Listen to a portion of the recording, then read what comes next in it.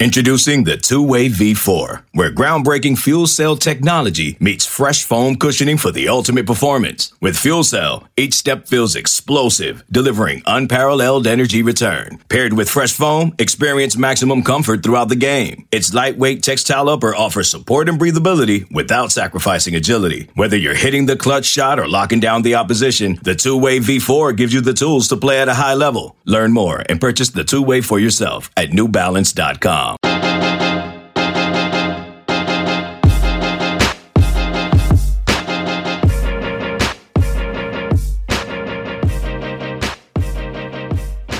Welcome in. It's the Lions 24/7 podcast, and we've got a Big Ten battle to preview. The Ohio State Buckeyes, ranked second in the college football playoff rankings, hosting Penn State, who gets a bump up to number 8. Saturday, noon kickoff in Columbus.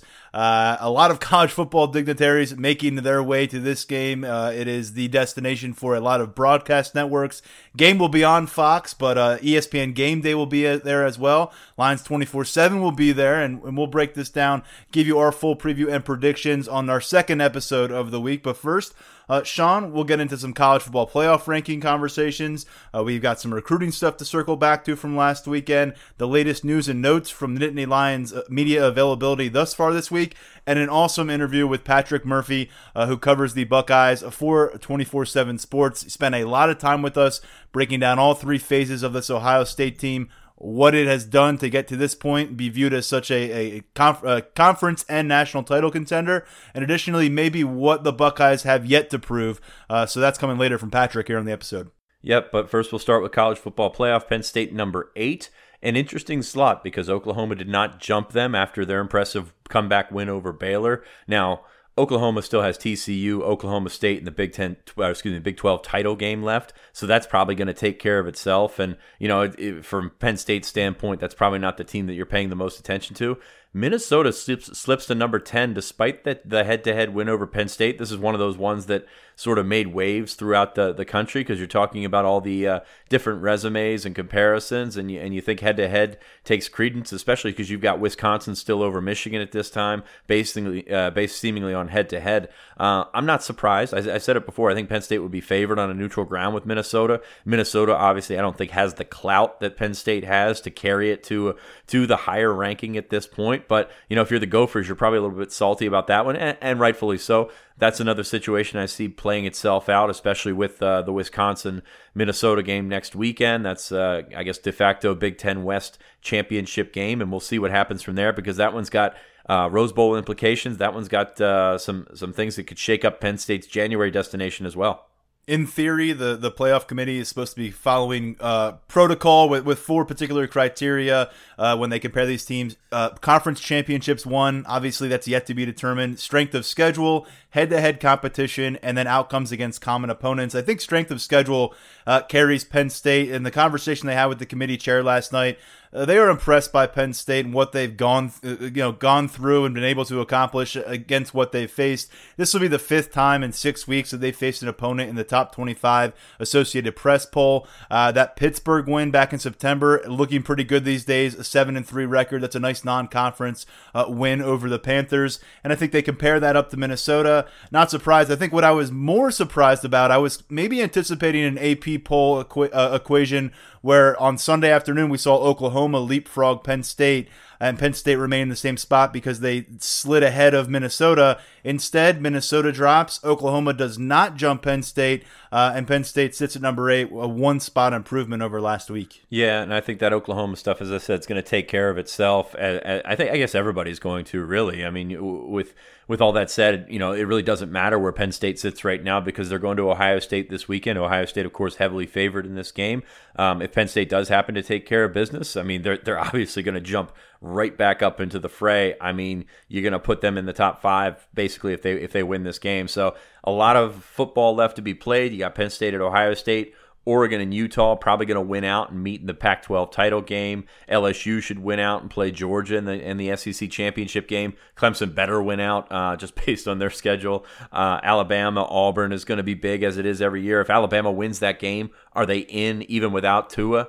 There's so many subplots and storylines here, but I think from the Penn State perspective, that 5-game stretch, I mean, you went 4-1. Obviously, you'd like to have that win against Minnesota, but I don't think, we didn't draw that 5-game stretch up as being as brutal as it was.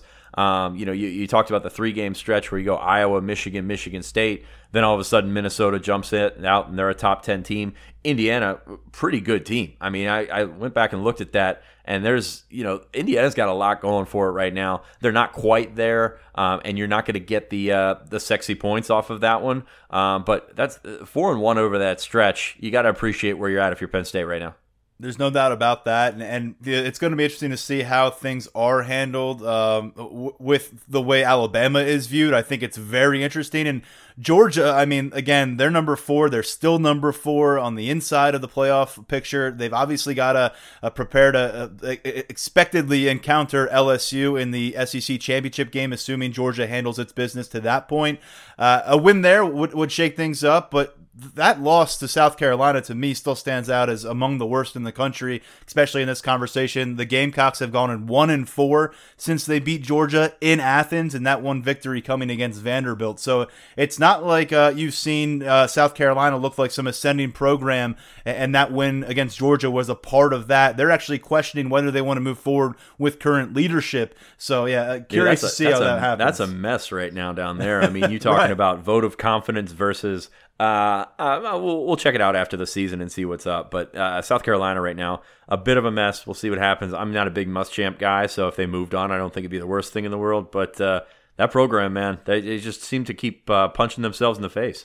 And hypothetically, Sean, and if Penn State were to win in Columbus in any fashion, they're going to jump a lot. Would they get over Alabama by virtue of that, or would they have to go on to the Big Ten championship game, win that, and then leapfrog the Crimson Tide? So curious about how Alabama is going to get treated by this committee, because unless something drastic changes, and I don't think it will or can, they're going to be sitting at home that first week of December without Tua involved. If they beat Auburn, they'll have that one loss at home against the top-ranked team in the country. There's a lot to digest for that, and Ohio State, Penn State, the Pac-12 champions, Oklahoma. We'll see. It's going to sort itself out. And as we said, Penn State loses this game, we can stop talking about the college football playoff altogether. And if they win this game, then it is going to be at the forefront of the conversation regarding the Nittany Lions from here through the first weekend of December. Oh, no doubt about it. But they will go bowling regardless. Of course, with 9 wins, they're already there. 10-2 might not get it done for New Year's 6 this year, which is really interesting considering where, we were talking last year about a possible 9-3 bid. So it's crazy how these things work with the tie-ins and all that kind of stuff. I mean, Rose is still a possibility. I mean, basically, if you want Rose, you want Wisconsin to beat Minnesota next weekend, and you want whoever, I guess Wisconsin will go to the Big Ten title game. Ohio State or Penn State would, in this hypothetical, Penn State loses in Columbus. Let's just go with that. And then you want Wisconsin to lose. That way you get 3 losses. So 10-2 can still get you into the Rose Bowl. Orange Bowl still got an at-large possibility. Maybe that one's not looking as great with the way that the SEC is looking right now. Cotton Bowl's still out there.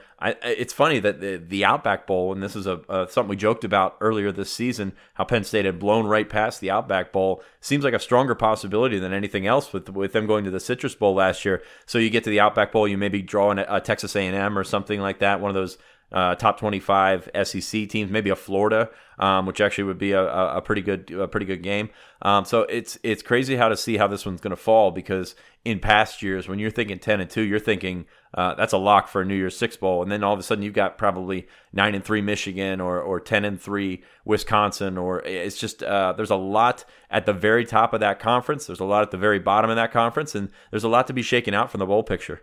And depending how the dust settles in Columbus on Saturday, we could be having bowl games on the brain by Saturday evening and trying to figure out how and where and planning destinations. It's not an easy thing to coordinate travel from a reporter's end, especially when you get near Christmas time. So I know Penn State fans, though, will be happy to table that discussion until we need to have it, if we need to have it, if the Nittany Lions were to lose. But back here in Happy Valley, Sean, this team is 9-1. They've got everything in front of them.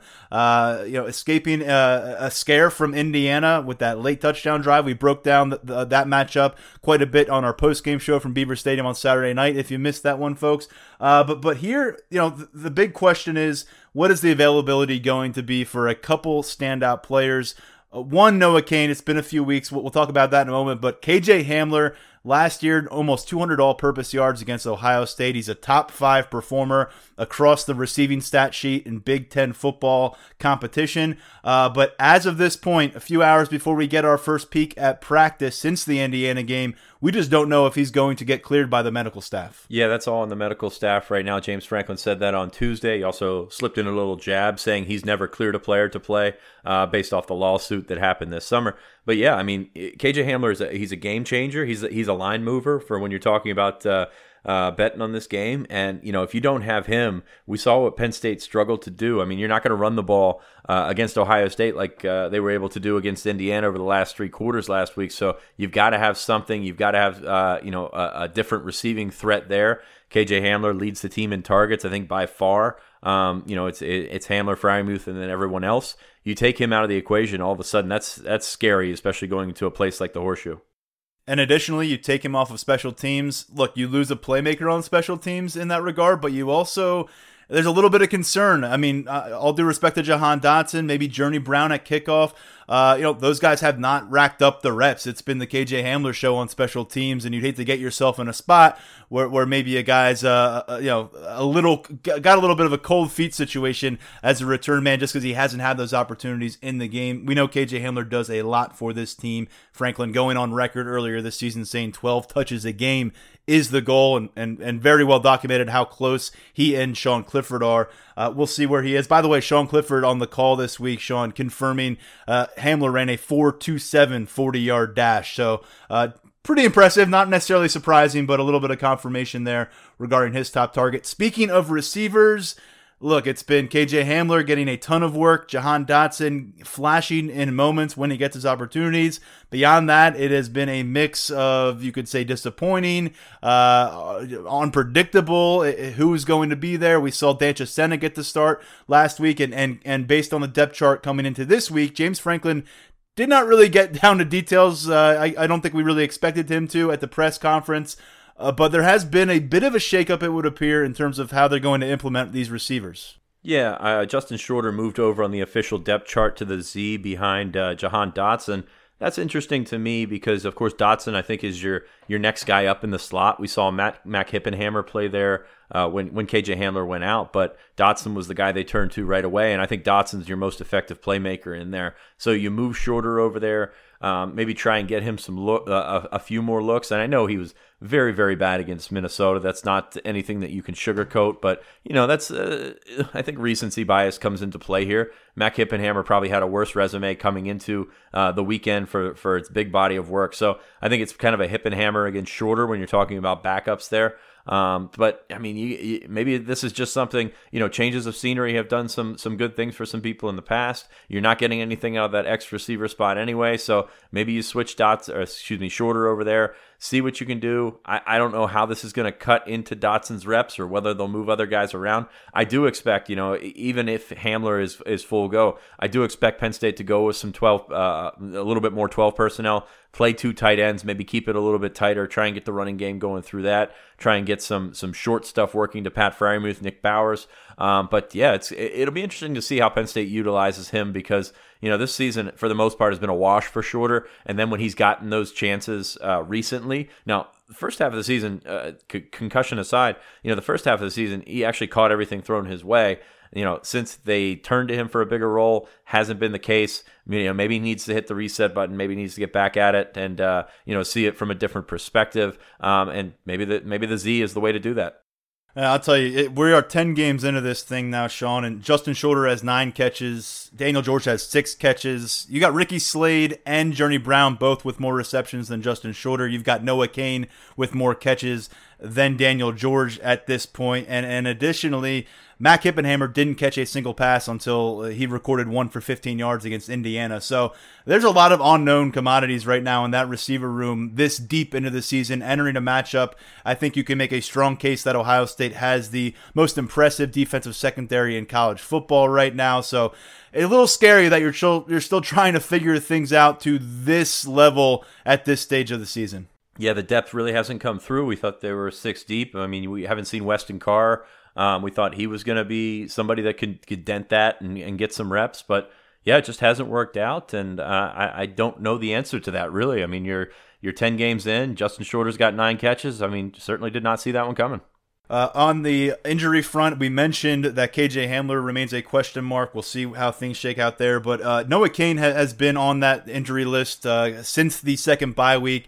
Got his first college start in the 8th game against Michigan State. Touched the ball a bunch the first 2 series. Then he was gone for the rest of the way. We have not seen him since, an apparent lower body issue. Been on the practice field each of the past couple Wednesdays. Last Wednesday, a bit more active. A couple weeks ago, we were just about as active as I think you said. But at this point, it's the second week in a row where James Franklin has gone on the record saying Cain probably could have played the previous Saturday. So he said that last week that Cain probably could have played against Minnesota. He said on Tuesday afternoon that Cain probably could have played against Indiana. Their train of thought is on like the receiver spot, they have a little bit of leeway there in the running back role. And I think Journey Brown has obviously stabilized the situation since Noah Cain left that game against Michigan State. Sean, he has 50 touches for 306 yards and 3 touchdowns. He's looked the part. We've seen a little bit of Devin Ford sprinkled in, seen very little of Ricky Slade, especially as a rusher. But, you know, obviously this is a game where Noah Cain, any game, he's a valuable resource. But in a game where you want to prevent putting that ball in the hands of Justin Fields in an explosive Ohio State offense that has not slowed down for anyone, boy, would he be a big boost to get him back in action against the Buckeyes on Saturday. You certainly want all your horses ready to go. Noah Cain is a guy that can give you some quality yards and also try and get some time off the clock. I think it's a comfort thing right now, and it's an experience thing.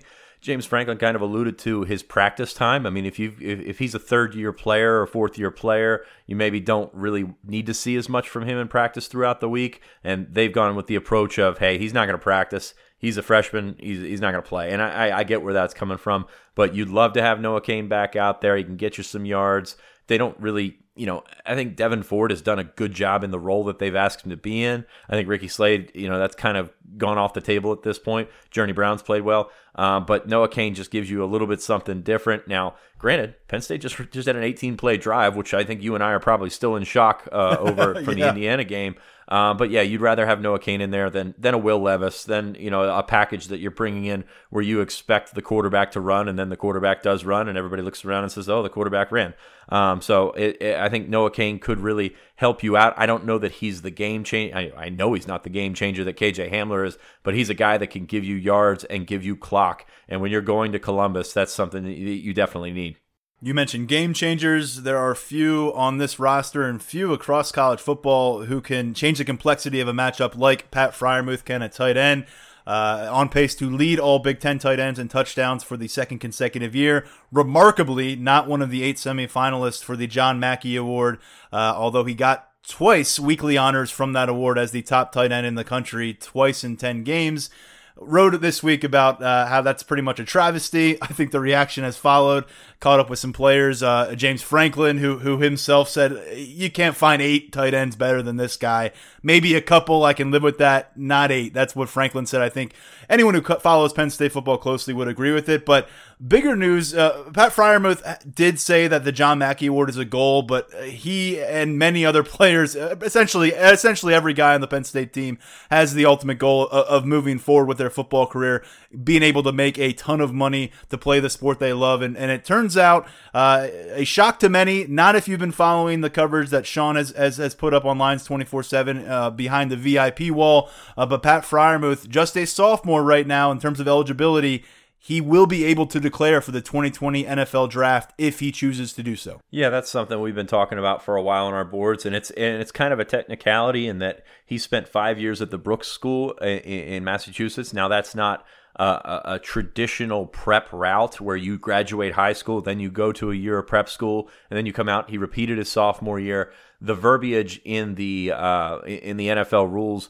state that in a situation like that, it's about when your class enters school your freshman year of high school. And then so that kind of extra year was basically his redshirt year from their standpoint. So he's old enough to do it. He knows that he's going to do it. He's known that he can do it the entire time. That's the thing. I mean, this is not new news to him or Penn State. They've been talking about it for a while now.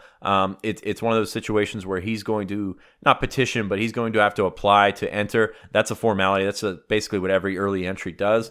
But yeah, he's eligible. From what I've gathered from talking to people around the program, at least before he went on this big touchdown string, all the intentions are to come back. So I think that there's a lot going for him if he does want to come back, if he's going to come back. Right now, I would lean on that side, but you start stacking up touchdowns, you start stacking up these stats, and people start talking to you when they know that you're eligible for the draft, and things can go any which way. But he's had a phenomenal year. He certainly deserves to be in the mix among the top tight ends drafted whenever he does come out. What's interesting about Pat, such a good football player. I don't know that he's the freak that's going to go, in the first round in terms of testing off the charts and being that guy that changes the position. We seem to see that every year. A couple of guys from Iowa went in the first round this year, and then there was kind of a gap between tight ends. So he'll have to figure out his worth as a prospect, and I don't mean to make it sound like that, but figure out where he fits in the draft and figure out whether he can help himself, where that's going to come back. And I do think he can use another year of seasoning. I mean, he's 3 years removed from where he needs to be to enter the draft, but at the same time, he's only been in a college weight program for 2 years. So I think he can benefit by getting another year under Dwight Galt and sort of getting out and feeling out where he stands among the class of 2021 tight ends. And I think he'd be right at the top there. Suddenly, Nittany Lions fans encountering a reality in which these two sophomores who are at the forefront of this offensive attack, KJ Hamler, Pat Freiermuth, will they be back in 2020? It's something that we'll continue to reassess, as things develop. Well, you kept posting about all the touchdowns for the freshmen and sophomores and all that kind of stuff, and I'm like, he can leave. These two can leave. I mean, you certainly take a big chunk out of Penn State's offense if these two actually do decide to leave. So it's just interesting to see that even when this team is young, they're maybe not that young. Exactly. And the third-year sophomores, they'll sneak up on you sometimes. I don't think that was the case with anyone with KJ Hamler, but this news about Freiermuth, although, again, it's been reported on Lions 24/7 for a while now. I think a lot of people learning about it just in the past few days. I think it was mentioned during the Saturday broadcast of the Indiana-Penn State game. That reported but not accepted because people wanted to believe that was not true, but yeah, we were right. So I'm just going to pat myself on the back here. So and here we are. And again, Freiermuth, his next touchdown will put him on top of the Penn State all-time tight ends scoring leaderboard. He's currently locked in a tie atop that list with Mike Gesicki. Both reached the end zone 15 times. Of course, Gesicki did that towards the tail end of his fourth year on campus, and Pat Freiermuth did it in game number 21 of his career. On a different note here, Sean, something that we debated on whether we'd bring up here on the podcast. We'll mention it briefly. Sean Clifford, during the phone call on Tuesday, we talked about a lot of things. Pat Freiermuth, KJ Hamler's health, how he's handling his emotions as a quarterback, something that's come up quite a bit. But he took it in a different direction, referencing some of the lows he experienced after the Minnesota loss, and then getting into it with death threats that he said he received. He declined to go any further when pressed upon it by a fellow reporter, but Franklin addressed it yesterday. Pat Freiermuth addressed it. Franklin went on for about a couple minutes discussing the issue, but very clearly this is... certainly want to call it a major outlier in the fan base, but this is not exclusive to Penn State football. This is not exclusive to college athletics. Seems just fans have a hard time wrapping their head around or perspective and about what athletes owe them personally and how they respond when maybe they don't get what they want out of an athlete, much less a 20-year-old kid. Yeah, I mean, it's garbage is what it is. I mean, just if you do that, I mean, it used to be a little different. I mean, you've got social media now where there's really no wall between the fan and the player. And yeah, you say the player should, if he doesn't want to be that, don't be on Twitter, but don't be an asshole. I mean, that's the number one thing here. And these people, I hope, are not listeners. I've seen some things that I would question on Twitter. That's why my mute game is very strong on Twitter. But no, it's unbelievable to think, and that's kind of where we're at. You said it. It's not just Penn State. It's all over the country. It's fandom right now where if it's not perfect, then somebody's angry. Somebody's felt, betrayed or something like that. So not going to spend any more time on this. It's pathetic. I hope they, condemn whatever happens here or whoever did that. And it's just make an example of him or whatever, because it's awful. So, but Penn State's 9-1. Reading some things you would think, and this is kind of bleeding over to the Clifford stuff, but Penn State's 9-1. Reading some things you would think that people, they're 500 right now, maybe fire everybody, bench everybody, all that kind of stuff.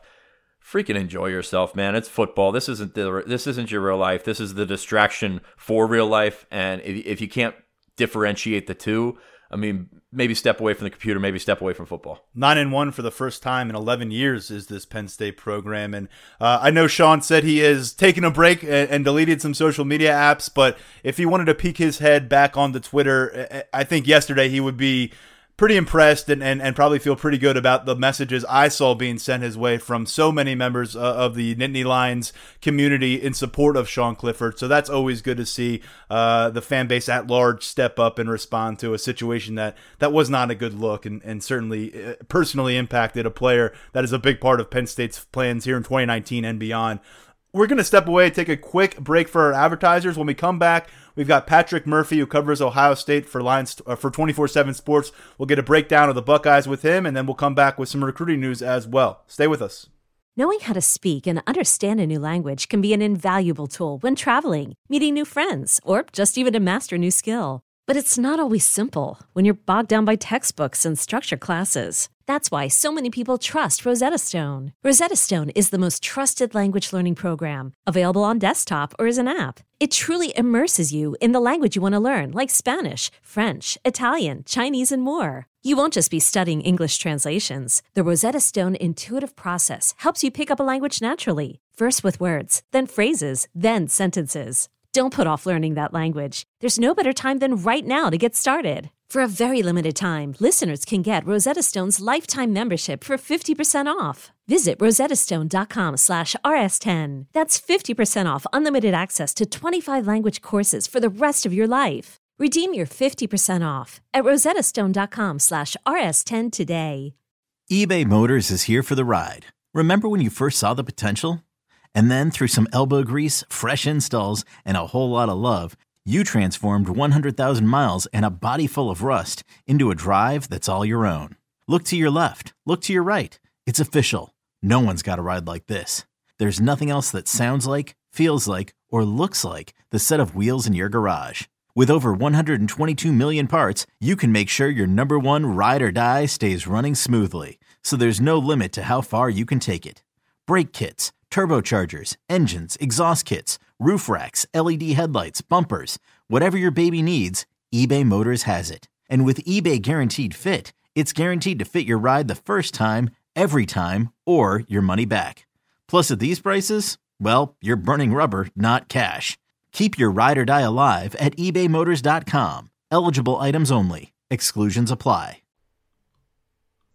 All right, we're going to get a better look at the unbeaten Ohio State Buckeyes right now. As we mentioned, Ohio State number 2 in the college football playoff. Many have made the case for them as the top team in the country over the course of this 2019 campaign. And we're going to bring in somebody who knows quite a bit about this Ohio State squad, Patrick Murphy from 24/7 Sports. He has been on the beat for a few years now. And Patrick, let's start with it. Ohio State, what are the vibes right now in Columbus? Clearly the stage is set for a big national broadcast. There's going to be various college football dignitaries back on campus, including Urban Meyer, of course.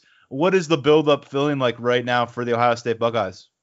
This is certainly a big game week here in Columbus, and kind of the first one of these that's happened here. And that's not to take anything away from the Michigan State or Wisconsin games, but this just has that feel of, November game, a lot's on the line. I think Ohio State, both the fan base and the team in general, respects what Penn State has done, not only this year, but in previous years. against Ohio State, and just on a Big Ten and national scene. So this feels like a game that will determine a lot of things, and obviously it will. The Big Ten East title is more or less on the line in this game. Potential college football playoff implications depending on how the game plays out. So I think the fact that you're going to have College Game Day, Fox's Big Noon Kickoff, the Big Ten tailgate show, all in Columbus before the game also adds a little bit more juice to it. There's not a ton of big games this week for whatever reason. So this is where the eyes of college football world will be this week, and I think it's kind of a pretty cool vibe. And you can kind of feel that it's building into something around the practice facility and around the Columbus in general. Ohio State, not really move the meter kind of games it's coming off of. Rutgers, Maryland. This one certainly feels different for you. What's different about this team compared to the Ohio State versions we've seen in the last couple of years? The teams that have won by 1 point against Penn State, gone into the fourth quarter, had double-digit deficits against these Nittany Lions. What stands out to you about the 2019 squad that makes it unique? Specifically, if you're looking at comparing it to last year, it's got to be the defense. Ohio State gave up a lot of big plays last year defensively. It was just a historically bad Ohio State defense, and there's a lot of reasons you can point to with coaching decisions and whatnot, but it's more or less the same group of players this year. They're a year more experienced, and they're being coached differently. Ohio State under Urban Meyer since about 2014 played strictly press man, where your receivers had to beat those corners one-on-one. And last year, for whatever reason, that didn't work a ton. The linebackers weren't tackling in space. There were just a lot of issues. And this year they've gone to a more zone coverage, changed up the scheme quite a bit, and just let players, the athletes and the talented players they have play, not think so much. And it's worked. Ohio State's, ranked near or at the top in most of the major defensive categories, and that's been a major turnaround. Ohio State's offense was rolling last year with Dwayne Haskins and the running backs kind of leading the way, but you look at a game like Penn State that gave up a bunch of points. Maryland, a team that didn't come in as an offensive juggernaut into that game, and takes Ohio State to overtime with a back and forth game. So the big focus this offseason was cleaning up the defense. They've done that. And then the other thing I'd say is Justin Fields is a different quarterback than Dwayne Haskins. Dwayne Haskins is, I'm sure your listeners know, is much more of a pocket passer, despite what Stephen A. Smith might tell you. And he could get the job done through the air. Fields, is much more dual threat. And they haven't run him a ton this year just because there's not a ton of depth behind him. But he's run when he's needed to, specifically the Wisconsin game, a little bit in the Nebraska game early on. So, we've seen kind of the dual threat nature that goes almost back to a JT Barrett-like, Braxton Miller-like quarterback that can hurt you with his arm or his legs. And so those are the two major differences. Other than that, this is an Ohio State team that has a lot of talent and has just figured out ways to use it, and probably better than they did the last couple of years. Plenty of familiarity with Justin Fields here in Happy Valley. He spent significant time committed to the program. We've seen Penn State this will be the third straight year in which they face a different starting quarterback.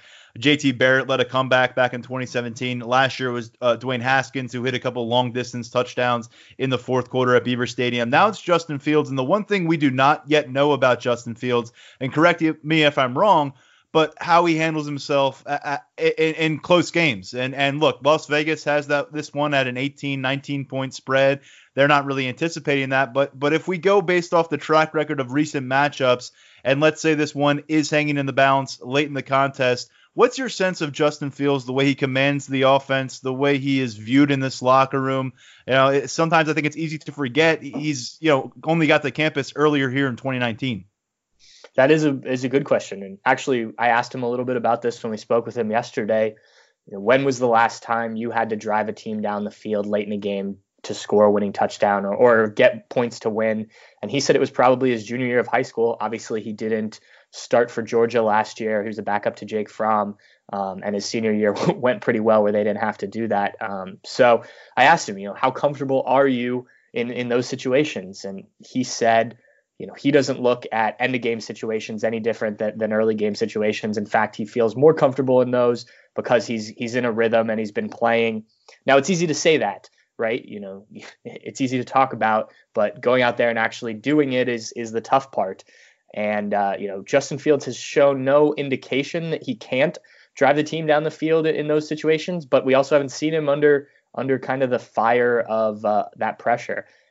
I think, the way he commands the huddle and whatnot that you were asking about has been very good. He's taken over as a leader of this offense. So from what we've seen, I would imagine he would be, completely capable of executing the 2-minute drill or in late game situations. But until we see it, we don't know. And that's been one of the things with this Ohio State team, because they've been so dominant. We haven't seen a lot of adversity, whether it's Justin Fields or otherwise. I think the most adverse situation they faced was being up by 3 against Wisconsin in the third quarter, and they ended up, pulling away in that one. So not just Justin Fields, but how does this defense do if it's not getting to the quarterback and teams are moving the ball on it? If they can't run the ball against Penn State, obviously Penn State has a very good run defense. How does that change things offensively? So I think there's a lot of questions, but Justin Fields, if it comes down to that late game situation, is certainly one of them, and one I really can't answer until we see it. You mentioned Justin Fields looking comfortable, feeling comfortable. I think a big part of that has to be that he shares the backfield with J.K. Dobbins, who is, already notched his 3rd consecutive 1,000-yard rush season. How will they utilize J.K. Dobbins on Saturday? And additionally, do you think he flies under the radar a bit? Maybe not just the national scene, but among Big Ten stars, because of who he has shared the backfield with, because there is a guy like Chase Young on the other side of the football who was a national name? I do think he has. You mentioned sharing the backfield. Mike Weber was here the last 2 years, so they split carries. But he's the first Ohio State running back, first Ohio State player to rush for 1,000 yards in his freshman, sophomore, and junior season. Which, if you go back through Ohio State history, there's been some pretty good running backs and even mobile quarterbacks that have played early on. So that's pretty remarkable in and of itself. And J.K. Dobbins was very candid this offseason that he didn't think he had a good year last year, that he felt like he was trying to, because he was splitting time, try and hit the home run every time he carried the ball. And this year he feels much more comfortable. And I think you've seen that in the way he's playing, being patient, running behind what has become a very good offensive line. They've even used him in the receiving game some, which we saw a little bit of his freshman year, but hasn't been a big part of his game. He just seems comfortable. I think you're seeing the player that they recruited. I believe Penn State recruited him a little bit too, coming out of Texas. And, I think he's one of the better running backs in the country. Went head to head against Jonathan Taylor, or as much as you can, earlier this year, and, put up 100 yards against a tough Wisconsin rush defense. So he's been very good and better than I even expected, despite, what we heard all off season. I will be very interested to see how he does against this Penn State rush defense, because he's been able to adjust to every other top rush defense they've faced. But I really like what I've seen out of Penn State in that department defensively. So it's going to be a challenge. I think this is probably his biggest challenge of the year, the offensive line's biggest challenge of the year, to get him going. And Ohio State's done a very good job of staying balanced this year. They haven't had to rely on the rush game or the pass game. It's been, like I said, balanced. So that's going to be key to kind of get this running game going for Ohio State, and obviously on the other side for Penn State to slow J.K. Dobbins down. Last September, KJ Hill, Benjamin Victor made big plays in crunch time against Penn State to help lead that comeback. When we're talking about a supporting cast, again, it seems like a deep group that Fields is working with beyond J.K. Dobbins. Can you kind of break down the top targets through the first 10 games of this season, and who may be the X factor working against this Penn State secondary? Sure. You mentioned two of them in KJ Hill, a senior, fifth-year senior who elected to come back this year when a number of his classmates went on to the NFL, and Benjamin Victor, a fourth-year senior who caught that pass that really sparked the comeback for Ohio State last year. Both those guys have been impressive. KJ Hill is closing in on the Ohio State all-time career reception mark. In fact, I expected him to reach it at this point, but there's been so many weapons that they've gotten the ball to that he just hasn't had to make a ton of catches this year. But the X factor, I think, is Chris Olave, a guy who came on late last season after an injury to Austin Mack. He was a freshman out of California, kind of an under-the-radar guy, but has been very impressive, was impressive, especially against Michigan in the final game of the regular season last year, and seems to just catch everything. A very polished route runner for a sophomore. Justin Fields said yesterday he doesn't have a favorite receiving target, and he just likes to get the ball to whoever's open. But it seems that he gets the ball to Chris Olave quite a bit, especially in third downs. That seems to be the guy that he's most comfortable going to, or at least how they scheme things up. So he's a guy that I think Penn State will have to be very aware of. He's started to kind of break out, at least in the Big Ten and maybe a little bit nationally this season. But yeah, he's a guy that, especially like I said, on those third downs, third and long type of plays, needs to be accounted for, because he runs very good routes. They scheme things well for him, and he's got very good hands. And Justin Fields seems very comfortable getting him the ball. Olave tied for the Big Ten lead right now with 9 touchdown catches. Tyler Johnson of Minnesota also has 9 touchdown catches. He was one of the 3 Minnesota wide receivers to reach the end zone against Ohio State. Patrick, there is some concern about Penn State's secondary, their pass coverage in general heading into this game. On the other side of the football, though, a guy that certainly causes concern for the Nittany Lions as well, Chase Young. What did it mean when the news came down that he would be eligible to participate in this game? And in terms of the spread and talking about how this game is perceived, if you take Chase Young out of the equation, how would you maybe view this game differently? It was huge news when Chase Young was going to be eligible for this game. I think that's what Ohio State fans were hoping for. Everybody thought that they could get through Maryland and Rutgers without Chase Young.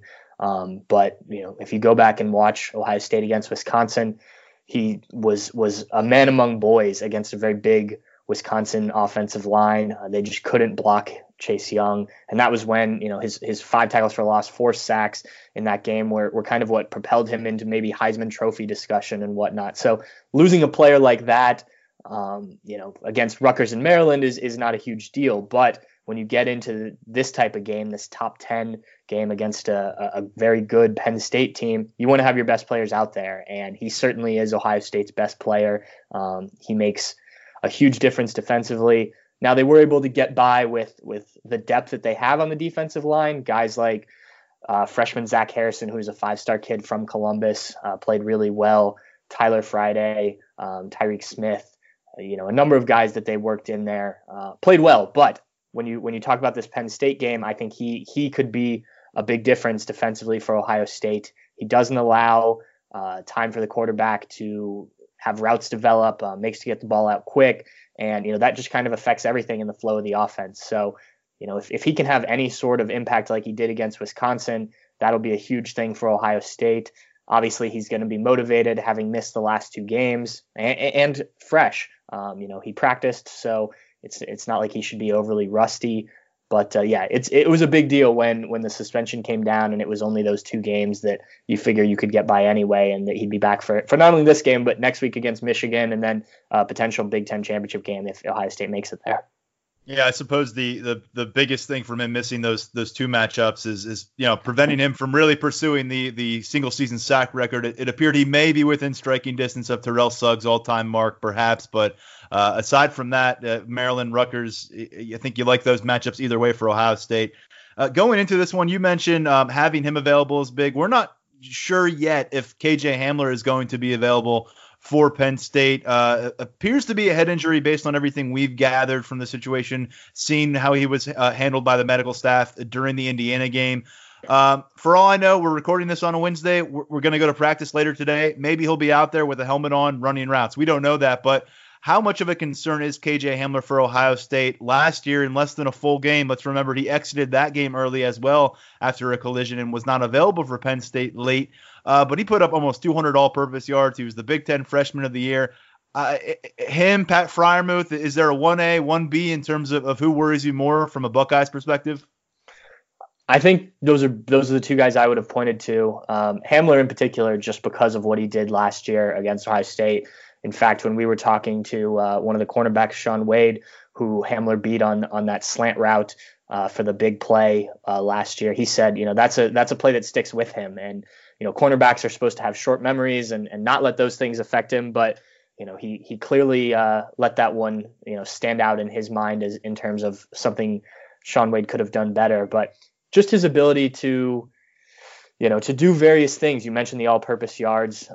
He's just a handful defensively. You've got to always be aware of where he is. He's kind of like the opposite of a Chase Young on the other side of the ball, and just in terms of the awareness of where he is. So that's a big one. If he can play for Penn State, that certainly is an advantage for the Nittany Lions. If he's out, I imagine the Buckeyes will not be too upset about it. But you mentioned the tight end.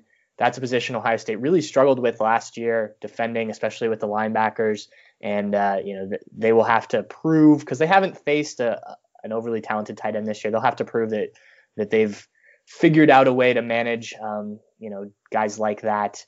I imagine that they'll have something schemed up to kind of contain both of those players, assuming they both play. But, it's hard to practice with guys like that because they're so unique.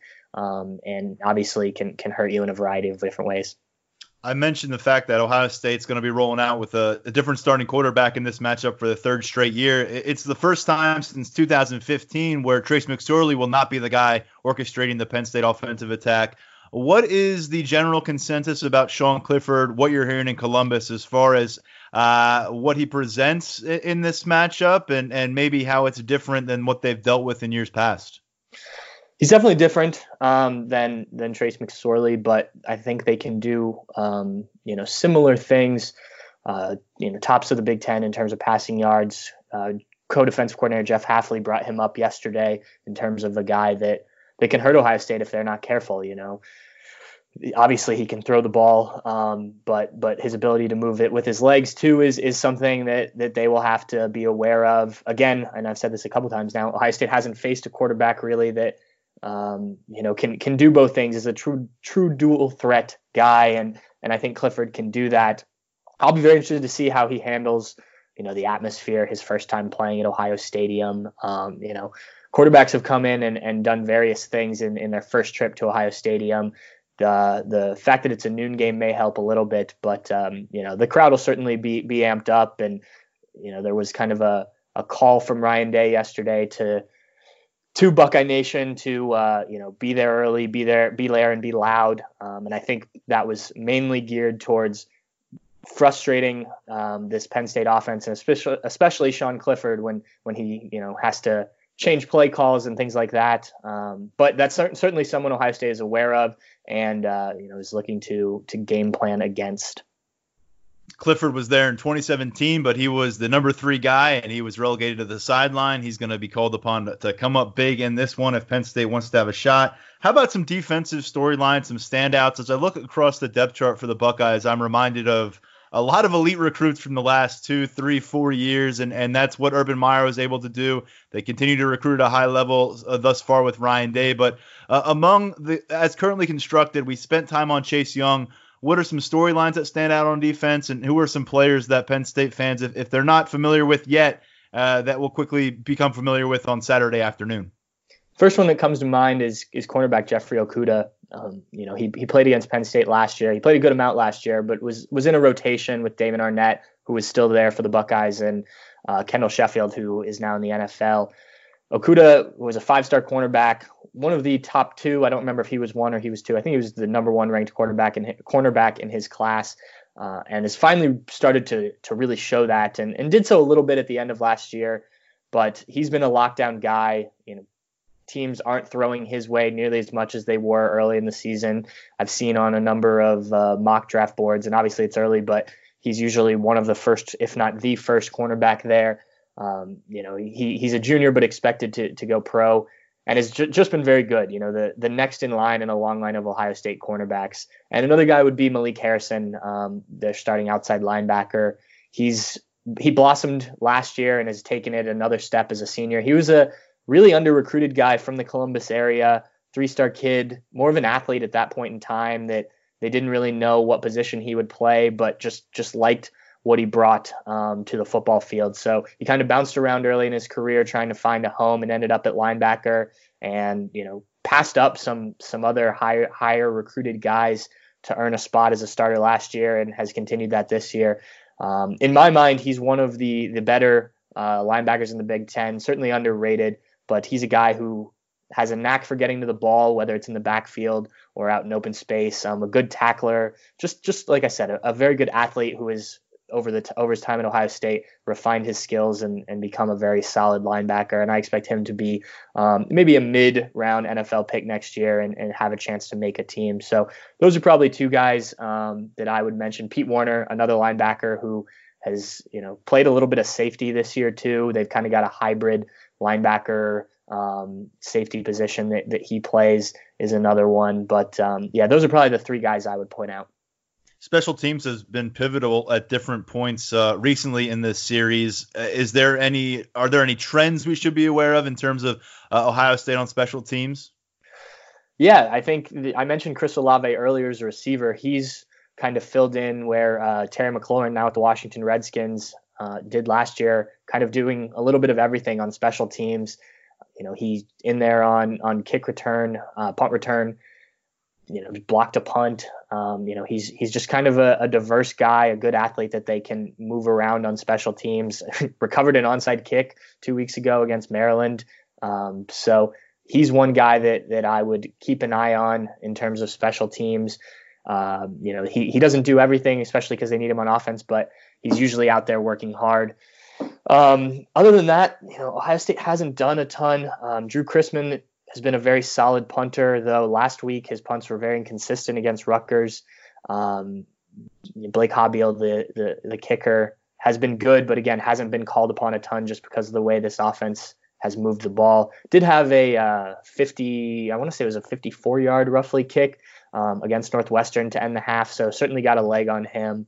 But Ohio State special teams has been very good. It was a thing under Urban Meyer that he focused on special teams. He didn't even have a special teams coordinator. He kind of handled it himself. This year, Ryan Day brought in Matt Barnes from Maryland, and they've been very good. It's definitely a priority at Ohio State. Starters tend to stay on special teams quite a bit. That's kind of the way that they work themselves in, and guys take a lot of pride in it. So it's always been good at Ohio State over the past several years. And like you said, it's come down to special teams in this series more than once. And it wouldn't surprise me if there's a special teams play here or there that kind of swings momentum in this one. Wrapping things up with just a couple more questions for you. Thanks again, Patrick, for the time here midway through the game week. What does this team, meaning Ohio State, what do they still have to prove? What have they not shown yet? And I know that you pointed to needing to win a game late and seeing Justin Fields in that situation. That certainly stands out. But what have you not seen from this Ohio State squad so far that you're curious about and may define whether they are capable of moving on to win a national championship, starting with a win against Penn State? I think it's just that adversity that we talked about earlier. If they get into situations where it's not just coming comfortably and they really have to either win a game late or get a stop late.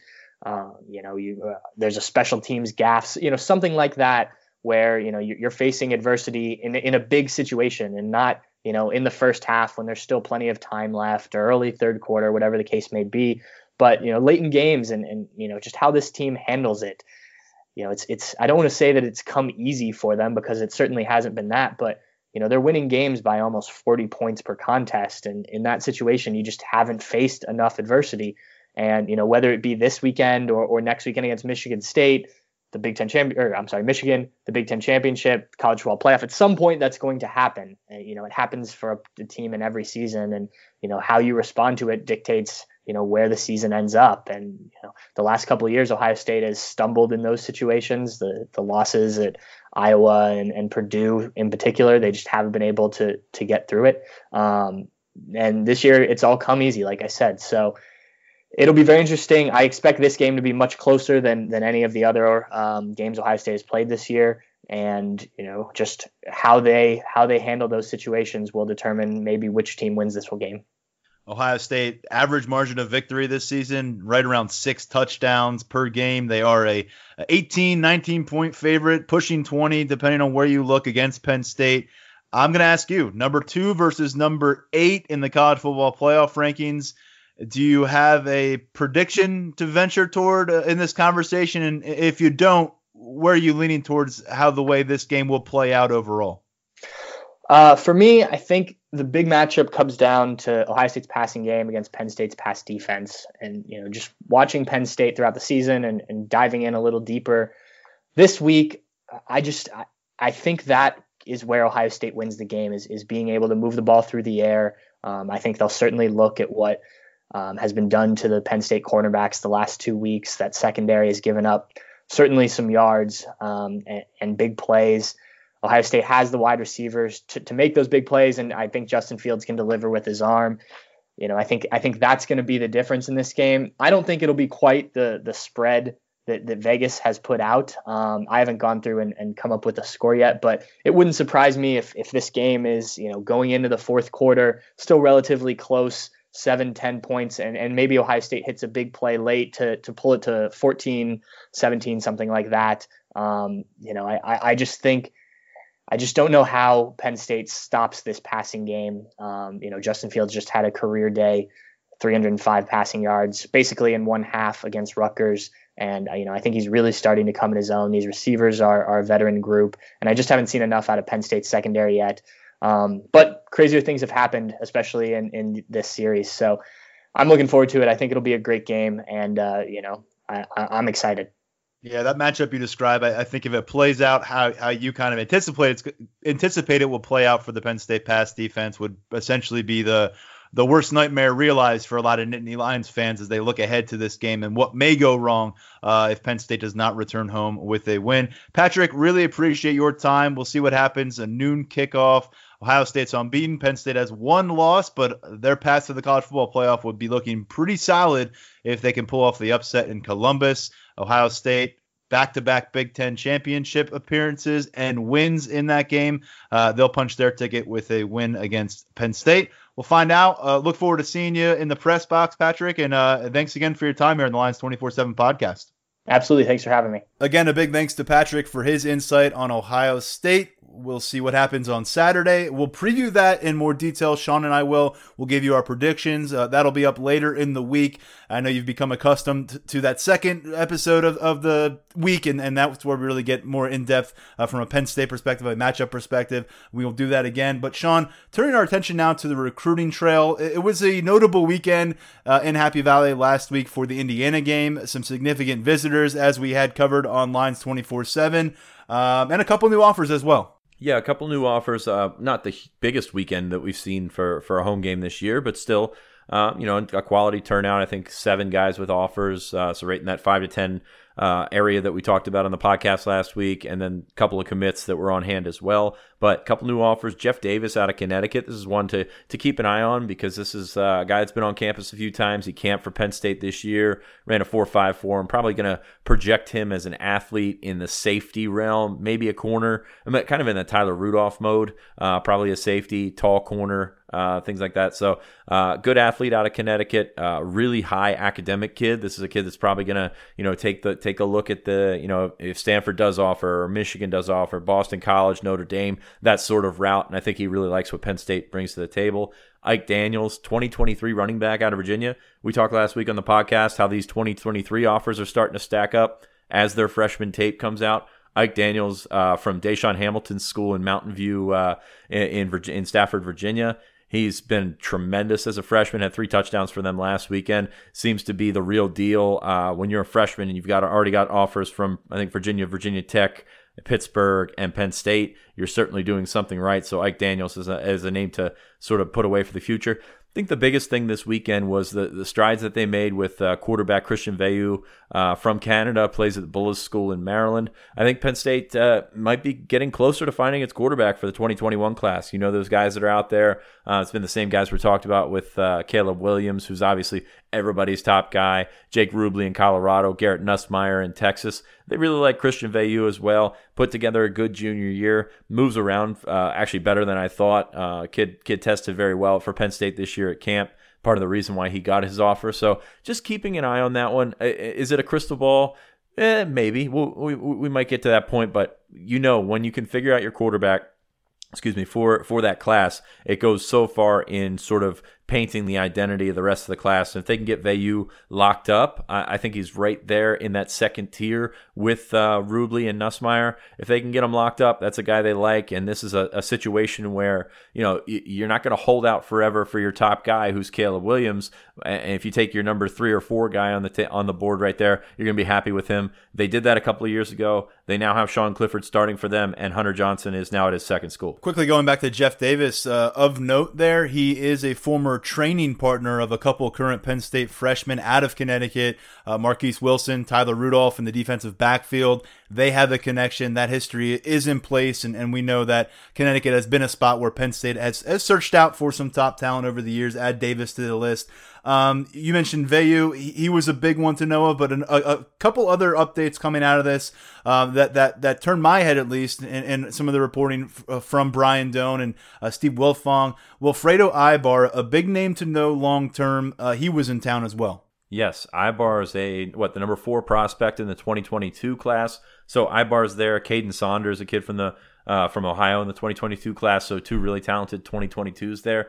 Ibar seems to have the look of a guy, he's about 6'3", 225. So, he's in maybe that outside linebacker in a 3-4 type thing, prospect, but he's definitely going to be a hand in the dirt type guy at the next level.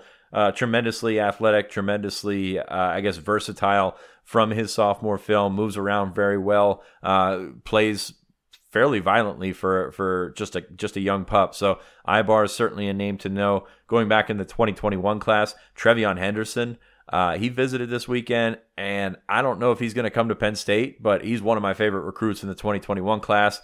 Kid can move around like crazy. Clemson wants him as a corner. Penn State wants him as a running back. He's a shade over 5'10". He's about 192 right now.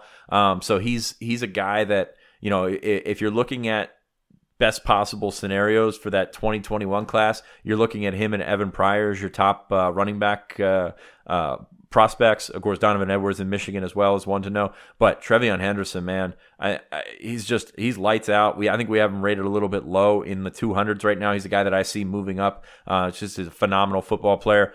To get him on campus, to show him what you can offer on a game day, to give him the chance to play running back, which is what I believe he wants to do at the next level. I think Penn State can get their foot in the door and make some strides here. Couple of commits elsewhere in Happy Valley to check out maybe an alternative course for their college career. Jared Behrens, Georgia Tech commit, and Greg Crippen, a Notre Dame pledge. Sean, checking out Penn State firsthand. What's interesting to me, Behrens is a kid who's committed to Georgia Tech at this point in the 2020 class. He started as a 2021 prospect, camped for the staff last summer as a 2021 prospect. Then he reclassified, committed to Georgia Tech. Now it seems like he's probably going to end up back in that 2021 class, open things up. So if you're looking at 2021 linebackers, and there's not a ton of them in this cycle that have emerged as quality targets or anything like that, Behrens is a guy that certainly jumps out. He's athletic. He's got the size, moves around fairly well. So interested to see where that one will go. Penn State has not offered. Penn State has also not offered Greg Crippen, the Notre Dame commit. He's a guy that is from Massachusetts. He's camped for the staff in the past, but at the same measure, he went to IMG this year. I don't think Penn State is tremendously high on him. I don't think a lot of the schools that are on his offer list are tremendously high on him. So it'll be interesting to see where his recruitment goes. He's committed to Notre Dame right now, but if he's taking visits at this point, kind of tells me something else might be up there.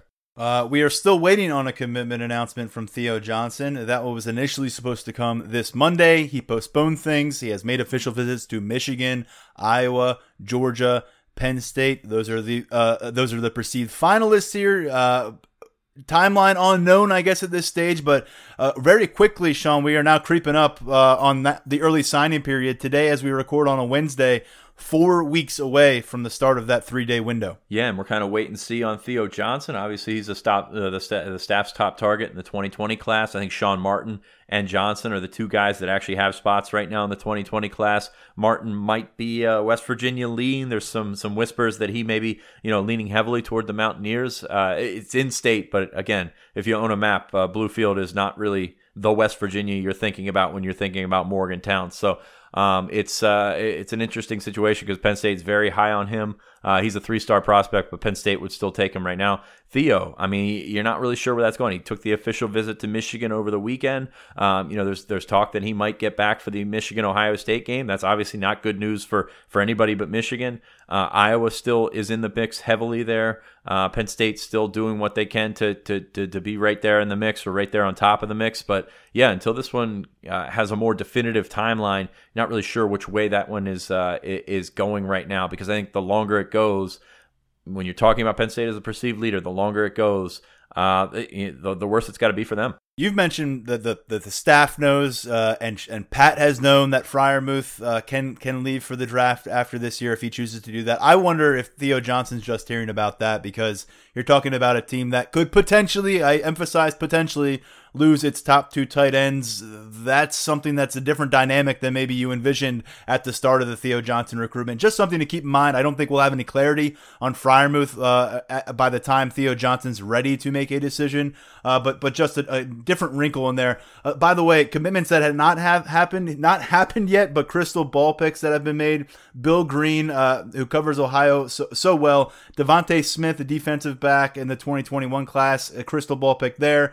And another player, this one has been in for a while, but he was back on campus, as you mentioned, came in October, a crystal ball. Caden Saunders, the speedy wide receiver who lives just around the corner from Columbus, does not yet have an Ohio State offer, but a crystal ball pick for Penn State from Bill Green, and from Steve Wiltfong. Yeah, the Saunders pick is one that we've talked about in the past. I think Penn State is the leader, no doubt there. Of course, he's a 2022 kid, so take that where you will. Devontae Smith is an interesting one. He's popped up on the radar of a lot of schools recently. Tennessee offered last week. A couple other schools. I feel like Oklahoma offered last week, but maybe I'm getting that mixed up.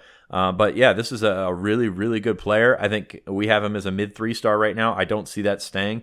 Had a really, really good junior film. So we'll see what happens with that one. I'm kind of buying this one from Bill Green. I know that Bill puts in a lot of crystal ball picks for guys fairly early in the process, but I feel like Penn State's the leader here. I feel like Penn State wants him, and if they get him back to campus, I think that's this is probably a February, March type thing. Then they got an opportunity to seal the deal. So I like where Penn State stands. I'm kind of buying what Bill Green is selling there, and I think Devontae Smith can be a really good player. Yeah, Smith out of Cincinnati, he picked up offers last week alone from Penn State, Northwestern, Oklahoma, and West Virginia, according to his 24/7 Sports profile. So, yeah, a player that I would assume is viewed on the rise right now. Sean, I don't know if there's anything else that we left hanging from the recruiting stuff. I think we addressed it pretty well. But again, 4 weeks left here. You're going to see a lot of attention shifting towards the 2021, even the 2022 class in our coverage of recruiting on 24/7 Sports. But Penn State still has some work to do. I wanted to quickly give a shout out. I don't know if he listens, but Devin Willock suffered a pretty significant injury, it would seem, in a game on Saturday for his high school squad. Had to leave on kind of a got carted out, I guess you could say. Nice ovation from the fans, and the cheerleaders are in attendance. We saw some stuff pop up on social media from that. But just saying, a Penn State commit. We'll see where it goes from here from him from a medical purpose. But no high school player wants to see their career come to a close like that. Yeah, and it was unfortunate. That was a blowout, and he was still in the game. And you obviously want to play till the end as a high school football player. He's since had surgery. He says it went well. Don't know the prognosis or how long he'll be out, but it's probably going to take a while for a 350-some pound high school senior to heal. So we'll see what happens. Devin Willock, I mean, this isn't not a guy that you expected to play early in his career anyway, so I don't think it's going to impact much in terms of when he gets here or what he has to do when he gets here. But all the best to him, because from everybody that was around there, it didn't look good, it didn't sound good. Hopefully he can get on the right track and get that thing healed up as quickly as possible. Willock, one of 28 players verbally committed to Penn State in the 2020 recruiting cycle. We'll have some finality to that group beginning in a month, as previously stated. For now, we'll keep the focus on the season and Penn State heading to Ohio State later this week. We'll talk to you soon. We'll be back with our predictions, a further breakdown of the Buckeyes and Nittany Lions matchup. Sean, any final thoughts before you switch back into father mode and get off the podcast? Nope, not really. I apologize. I dropped my phone earlier, so that loud bang that you heard, that was me.